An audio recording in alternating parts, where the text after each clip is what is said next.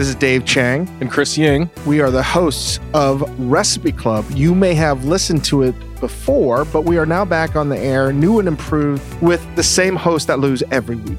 I still don't know what the rules are because they've changed as well. Chris, can you give a quick rundown? Every week, we debate the best way to cook the things you want to eat. We take a listener submitted recipe, and we all cook it with our friends, Priya Krishna, Rachel Kong, Brian Ford, and John DeBerry. And then we talk about what went right and what went wrong. No, I actually really don't want to do this podcast. And they are hardly our friends. They are enemies. They are enemies. It's Dave's civil disobedience. If you want to see Dave Chang in an act of civil disobedience, tune into Recipe Club, where he will not follow the recipe. I'm contractually obligated to make this podcast. But I'm here to have a good time. So listen to Recipe Club every week on the Ringer Podcast Network. This episode is brought to you by Indeed. We're driven by the search for better. But when it comes to hiring, the best way to search for a candidate isn't to search at all. Don't search, match with Indeed. Use Indeed for scheduling, screening, and messaging so you can connect with candidates faster. And listeners of this show will get a $75 sponsored job credit to get your jobs more visibly listed at Indeed.com/plain. Just go to Indeed.com/plain right now and support our show by saying you heard about Indeed on this podcast. Terms and conditions apply. Need to hire? You need Indeed. This episode is brought to you by KPMG. The people at KPMG make the difference for their clients. Talented teams leveraging the right technology to uncover insights that illuminate opportunity. KPMG teams together with their clients, working shoulder to shoulder to help grow and transform their enterprise. Are you ready to make the difference together? Go to visit.kpmg.us/transformation to learn more. So this just happened.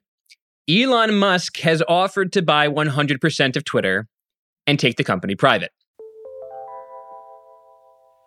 This is a special emergency episode, and to break down the crazy news, I am thrilled to welcome Ben Thompson, no relation, the great tech writer and author of the must-read Stratechery newsletter.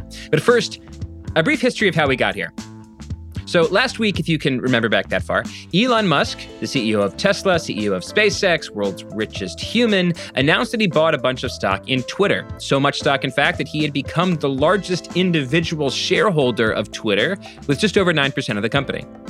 Twitter made it known that he would be joining the board of directors. And this wasn't like some kind capitulation. This was an attempt to rein in the famously unrein-inable Musk. If Musk had joined the board of directors, he would have had to agree not to buy up more shares of the company.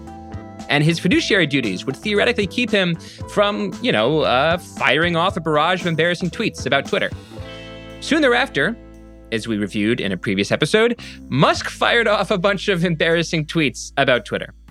He pointed out that none of Twitter's biggest accounts, like Justin Bieber, do much tweeting, which is true. He asked, is Twitter dying? Which I think is not true. And he wrote that Twitter's headquarters are empty and ought to be converted into a homeless shelter. On Sunday, 5 days ago, Parag Agrawal, the CEO of Twitter, announced, surprise, that the guy tweeting about how Twitter was dying was, in fact, not very interested in joining the board of the public company. So what was Musk interested in? Well, now we know the answer. Buying the whole damn company. Late Wednesday night or early Thursday morning, Musk offered to buy Twitter and to take it private, saying he believes the company needs to be transformed entirely. In an SEC filing, Musk offered just over $43 billion for the company. By the way, his net worth is just over $200 billion. That offer is a 38% premium over the closing price on April 1st, before Musk started this shopping spree. It is a huge premium for anybody who is holding this stock, say, at the end of March. Musk called his cash offer his best and final offer, and the share price he offered was $54.20. $54.20. Yes, Elon Musk managed to slip a little 420 reference into this offer. In a letter to Twitter, Musk wrote, quote, "I invested in Twitter as I believe in its potential to be the platform for free speech around the globe. However, since making my investment, I now realize the company will neither thrive nor serve this societal imperative in its current form. Twitter needs to be transformed as a private company. End quote. The reaction on Twitter I would characterize as a strange blend of delight and horror. Delight at all this delicious chaos and minor horror about what a transformed Twitter will look like in the future. And that is the history. Now let's talk about the news. I'm Derek Thompson. This is Plain English.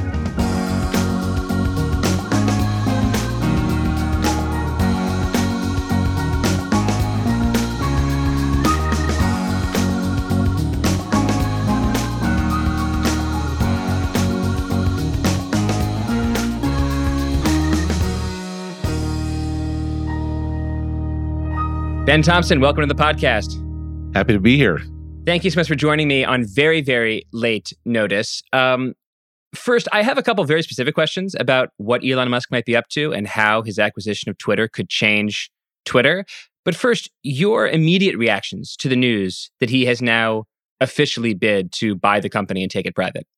Oh, I think my exact words were "holy smokes," which I put on Twitter appropriately enough. But I'm not hugely surprised. I mean, I'm surprised broadly speaking. If you asked me, 2 weeks ago, would I be surprised? I'd be very surprised.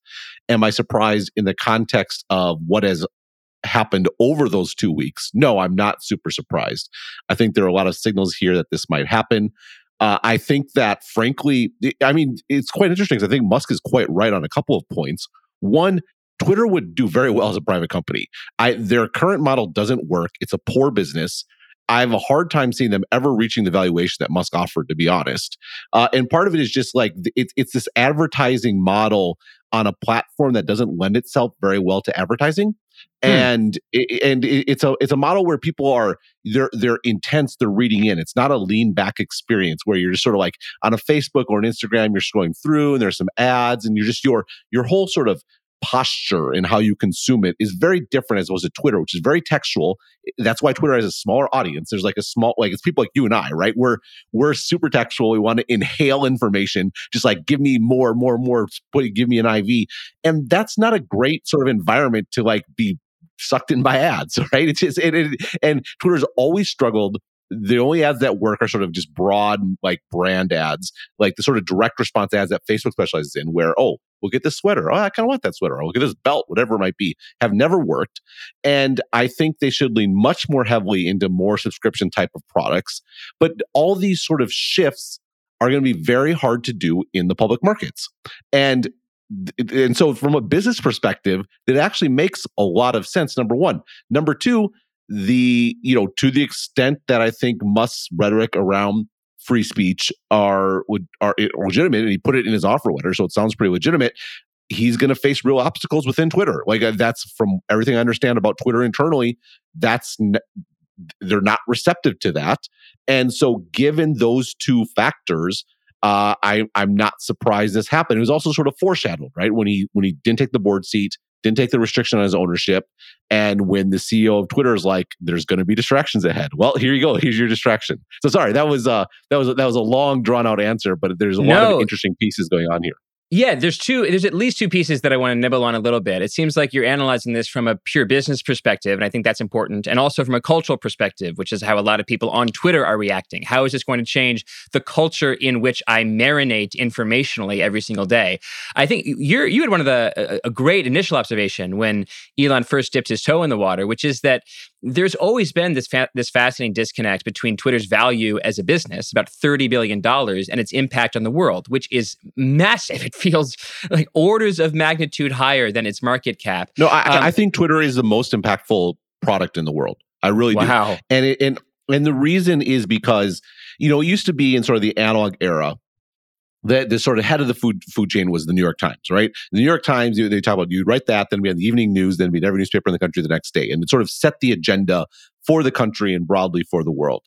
We have a situation here where the New York Times and everything else is downstream from Twitter. Stuff happens on Twitter. And Twitter is not just where stuff happens. it happens again at the head of the media ecosystem. That's why even though Twitter, a small portion of the population is on it, what happens on Twitter affects everyone via the media. But it also has this effect where Twitter, because everyone's on it, whether it be sort of academics or whether it be like journalists, or those are the sort of the heavy audiences on there, lots of people in tech, it has this sort of harmonizing effect where people sort of move in unison in these different directions. You get these sort of mass sort of movements. And so you have things, whether it be this wave of support for the Ukraine war. And this is not a commentary where that support's right or wrong, but the dramatic shifts we saw in Europe, for example, or the way that people, nothing like that has happened previously. Like Switzerland gave up neutrality, right? Like that. Like it was because of the popular fervor, and this starts and is congealed and sort of not congealed, harmonized sort of on Twitter in a very sort of powerful way because of the spread of information, the fact everyone's on there. And this goes back to COVID. Like why has the response to COVID perhaps not been in line with the relative severity of COVID, which is, I saw some study yesterday, the Spanish flu is 50 to 500 times worse, right? But the response to COVID was why? Well, I think it happened in the era of Twitter. You go back to summer of 2020. I think like these are sort of ground shaking impacts that start there. And so the impact is absolutely tremendous, but again, it's a crappy business. There's not that many people on there. Its impact is because it sits at the top of the food chain. And so there is this big disconnect where, this disconnect always existed to a degree. Like billionaires would buy newspapers for a reason. And we've seen that because but it's even magnified even more so in the case of Twitter. Yeah, you said so much there that I think is so interesting. Cass Sunstein has pointed this idea he calls group polarization, which is the idea that if you take a bunch of people that have an opinion on anything, it could be climate change, could be COVID, could be, whether or not Giannis deserves MVP, and you put them in a room together, their views will radicalize because simply by being around people who seem to share the same views, it will discourage the softer views and it'll encourage people to speak up more strongly. And Twitter is just this extraordinary bonfire of group polarization. It's this petri dish of micro revolutions, whether you're talking about epidemiology and pandemics, or what people should think about Ukraine, or what people should think about Donald Trump or AOC. And you see this over and over again. And I totally agree with you that for good and for ill, and we are not going to do a whole diatribe on cashing out how Twitter is good. Right? This is analysis, nothing normative here. It's just extraordinary the degree to which you see this group polarization, these micro revolutions on Twitter. And I think you're right that for that reason, it might be one of, if not the most important player in the entire information space. I want to go back to the business. You mentioned that Twitter is not like television. It is not a lean back experience where you just sort of sit in the couch and lie back and let the ads for F-150s wash over your face. It's a lean forward textual experience. It's almost like an academic journal, which doesn't have a lot of glossy ads in it, And I think that's really interesting. So what is Elon, do you think, going to do on what might he want to do on the business side? Because Twitter will always be this lean forward experience, which means it's not ideal for supplementing with advertising revenue. But at the same time, turning it into a pure subscription business is going to cut against its role as a digital public square of sorts. So what plays are available for him to raise the market cap of this company that you and I agree is severely underpriced relative to its cultural impact?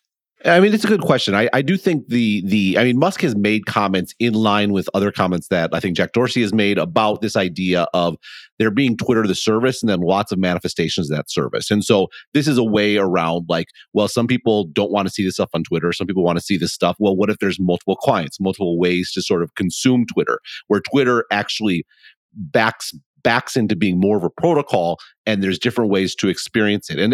And so that's number one. There's all this data on Twitter. Twitter sort of gives its data away to Google. They do have monetization agreements with different things where you can buy the Twitter feed and just consume the data and harvest insights. I think there's a lot more potential there. And I think there's an aspect where I think the subscription bit is a bit underrated. I mean, I wrote an article advocating for that, and a lot of pushback, which is very fair and very right, is that, well, people aren't going to pay for this, right? Like and if you charge a price for it, or that it's going to sort of reduce the impact because no one's going to pay. But you think about it, Twitter's irreplaceable, right? I mean, you and I could sit here and talk about all the problems with Twitter. And meanwhile, as soon as we're finished, we're going to both get back on Twitter and start without question information again. No, it's so funny. I saw all these world. people. I agree. I saw all these people online who were, they were definitely left of center to far left of center, who said, if Elon Musk buys Twitter, I am leaving Twitter. And I was like, are you? No, though? you're not. Are you really? I don't think you are. You're as addicted to this thing as I am. And also, for people that are in the media space, it's not just an addiction. It's not just alcohol. It is a newspaper. If you curate your Twitter list, it is an extraordinary tool for understanding the world and being fed information from corners you never would have looked for. Like I've compared it before online to a library with a food fight in the basement. Like you walk into the library and you want to go up the floors and learn about the world, but people get stuck in the foyer. They get stuck in the basement. People are throwing tomatoes and pizza, and they're like, oh, that's fun. I'll throw tomatoes and pizza. But if you can find your way beyond that foyer into the elevators and go up into the library stacks, it is an unbelievable resource of knowledge. And people like you and me are just in the business of accumulating knowledge, as so many others are. So I can't imagine. Well, there's lots of interesting ideas you could do too. I mean, imagine if you start out for free and the price you pay for Twitter increases the more followers you have, right? Are you going to walk away? I have 230,000 followers or whatever. Am I going to walk away from that? No, of course not, right? I mean, right. it's priceless. So right. And it's not portable. You can't. It's not like Substack where you can take your email list and take it over to Ghost. You can't take your Twitter followers and move them to, I don't know, and we Instagram. We see this with people on the right trying to start their own Twitter clones, right? Completely dead in the water. And because the network effect is it's a powerful thing. And also, people want the food fight, right? No one actually wants to hang out on a network that's only their side. They want to, part of the whole point is to be there and interact with the other side and pretend like you're actually really mad about it when actually it's all you want to do all day long. I mean, there's a lot of sort of revealed preference on Twitter that is very different than when people say. Their actions belie something different. And so, I mean, but again, all this sort of stuff, you're not going to pull it off as a public company. And again, I'm not sure this is the driving force for Elon Musk. I mean, again, because of this disconnect, you have a situation where someone can use a fraction of his net worth, buying it is a larger fraction, but it's still a fraction of his net worth, because he wants to, have it more free speech or whatever his agenda might be. But I actually do think there are business possibilities here. And at the end of the day, one of the weird things I get about Elon Musk, I was just in this chat group and someone's saying about how much they hate him. And I'm like, what? At the end of the day, Tesla is a remarkable accomplishment. SpaceX is a remarkable accomplishment. And by the way, one of the single most important strategic assets the US has. He single-handedly has saved our rear end as far as the future of military conflict and space and all these sorts of things. There's all this dual use implications of SpaceX that no one thinks about or talks about. And yeah, he's done some dumb stuff online on Twitter in particular and said some stupid stuff. But can we have a weighing of the balance here of what has been done and what hasn't? And yes, he got government contracts. Yes, he got all these things. Those were available to anyone. There's a reason he's the one that actually pulled it off and other people didn't.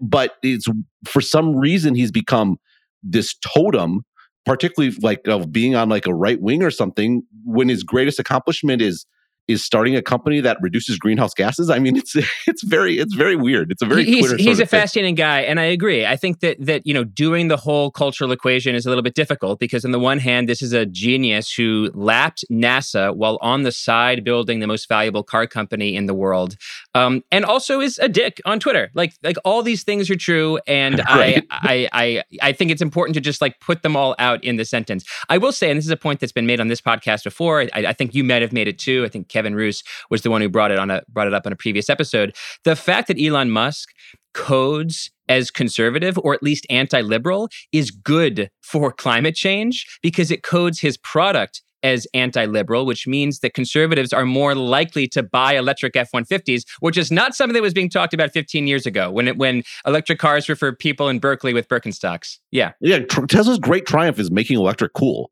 And people forget. I mean, we're old enough to remember. This is a stunning transformation of the entire concept. I mean,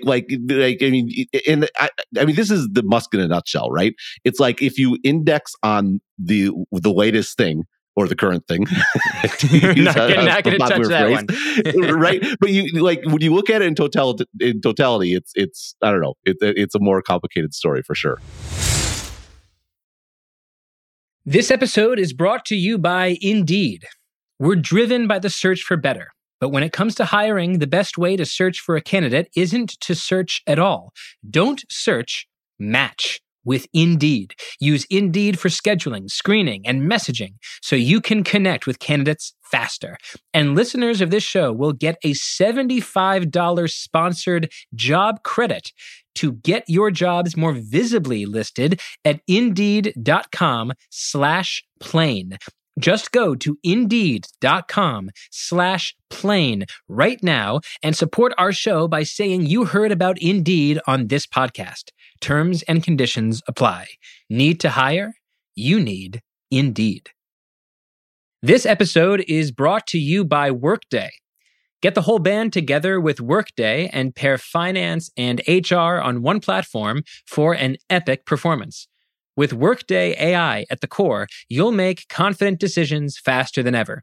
And you'll drive flawless business and finance operations with an agile platform that constantly evolves to future-proof your organization. Be a finance and HR rockstar with Workday. Visit workday.com to learn more. This episode is brought to you by KPMG. The people at KPMG make the difference for their clients. Talented teams leveraging the right technology to uncover insights that illuminate opportunity. KPMG teams together with their clients, working shoulder to shoulder to help grow and transform their enterprise. Are you ready to make the difference together? Go to visit.kpmg.us/transformation to learn more. All right, very last question for you, and thank you so much for staying up late for doing this. What's the most interesting thing about the SEC letter itself that Elon Musk sent, and what should it tell us about the next shoe to drop here?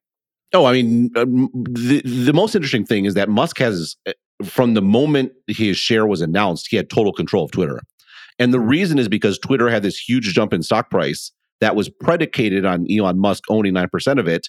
And the implicit threat that if he exited that position, one, that gain's going to go away. And two, it's actually probably going to go lower because it's not just that Musk left his position, it's that he implied he doesn't have trust in management. Well, now it's explicit. He's like, Twitter is worth a lot. It needs to be private. Management stinks. So he offered like a 20% premium over Twitter's price, yesterday, which is a very small amount for a hostile takeover. But as he noted, that's actually a 54% premium over when he started buying and a 30-some% premium of when he announced that he was a shareholder. And he said, like, under current management, it's not worth that much, so I'm going to sell. And so it's not just that he's offering, Twitter to accept this price. They have to realize if they turn it down, Twitter's stock price can be cut in half, if not more. And so he kind of has them, I mean, honestly, from a fiscal financial perspective, it's very hard for me to see why Twitter shouldn't accept this. This isn't a company that it has great growth prospects. The stock's been flat for ages. I mean, but at the same time, Twitter does have poison pill provisions. He can't go in and get a new board elected. They can issue as much shares as they want to counterbalance his position. And just very quickly, for those of us who aren't obsessed with succession, what is a poison pill provision? How does that work? There's lots of stuff you can put in your bylaws that basically make it very hard to do a hostile takeover. Like you could imagine most of the time that there would be some situation where you just buy a bunch of shares and you make an offer and then you call a shareholder meeting and you say, put it to a vote. Shareholders should vote. Who gets to decide, should we accept this offer or not? Poison pills make that impossible. So they can stop shareholders from calling shareholder meetings. Only the board can call a meeting. The board is not elected all at once. They're elected in different terms. So you'd have to call multiple meetings and elect multiple board members. They can authorize blank check preferred stock, which basically means they can issue new stock that says, oh, this stock has preferred voting rights. So every stock is worth 100 votes compared to regular stock. They could give that stock to management and say, oh, now we all voted you. So like it's basically impossible. And this is the sort of stuff that it's disclosed in their 10Ks because the reason they disclose it as a risk factor is having these poison pills makes the company less valuable. Right. And it makes the company less valuable because for everything we're seeing right now. Right. Right. Elon Musk can essentially apply his 54% premium to the company's value and help shareholders. That's so interesting. So right. And it's a risk factor because now they can cover their end when they reject it and shareholders can't sue them because, hey, it was in the 10K. You knew this was a risk of buying Twitter stock. So tough luck.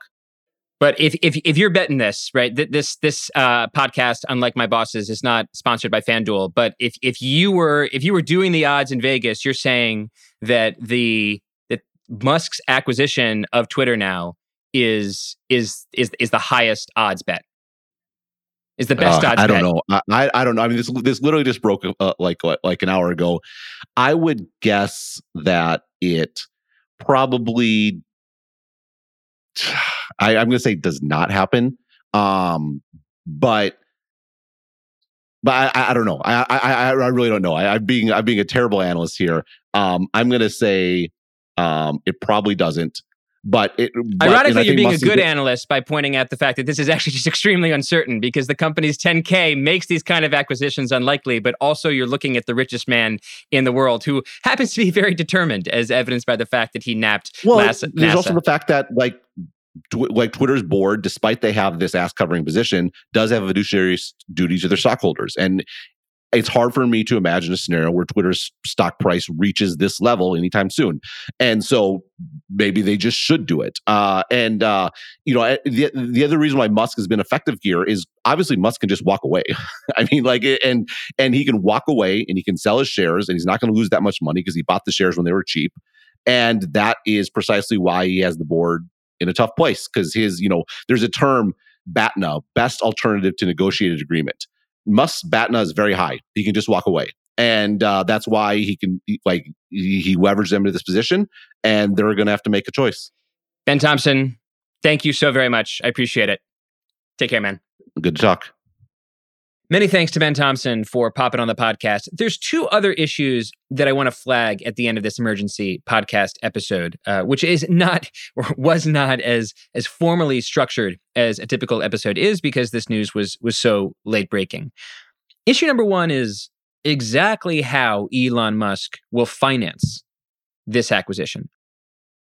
He doesn't have the cash, literally like money in a checking account, cash, to make this deal.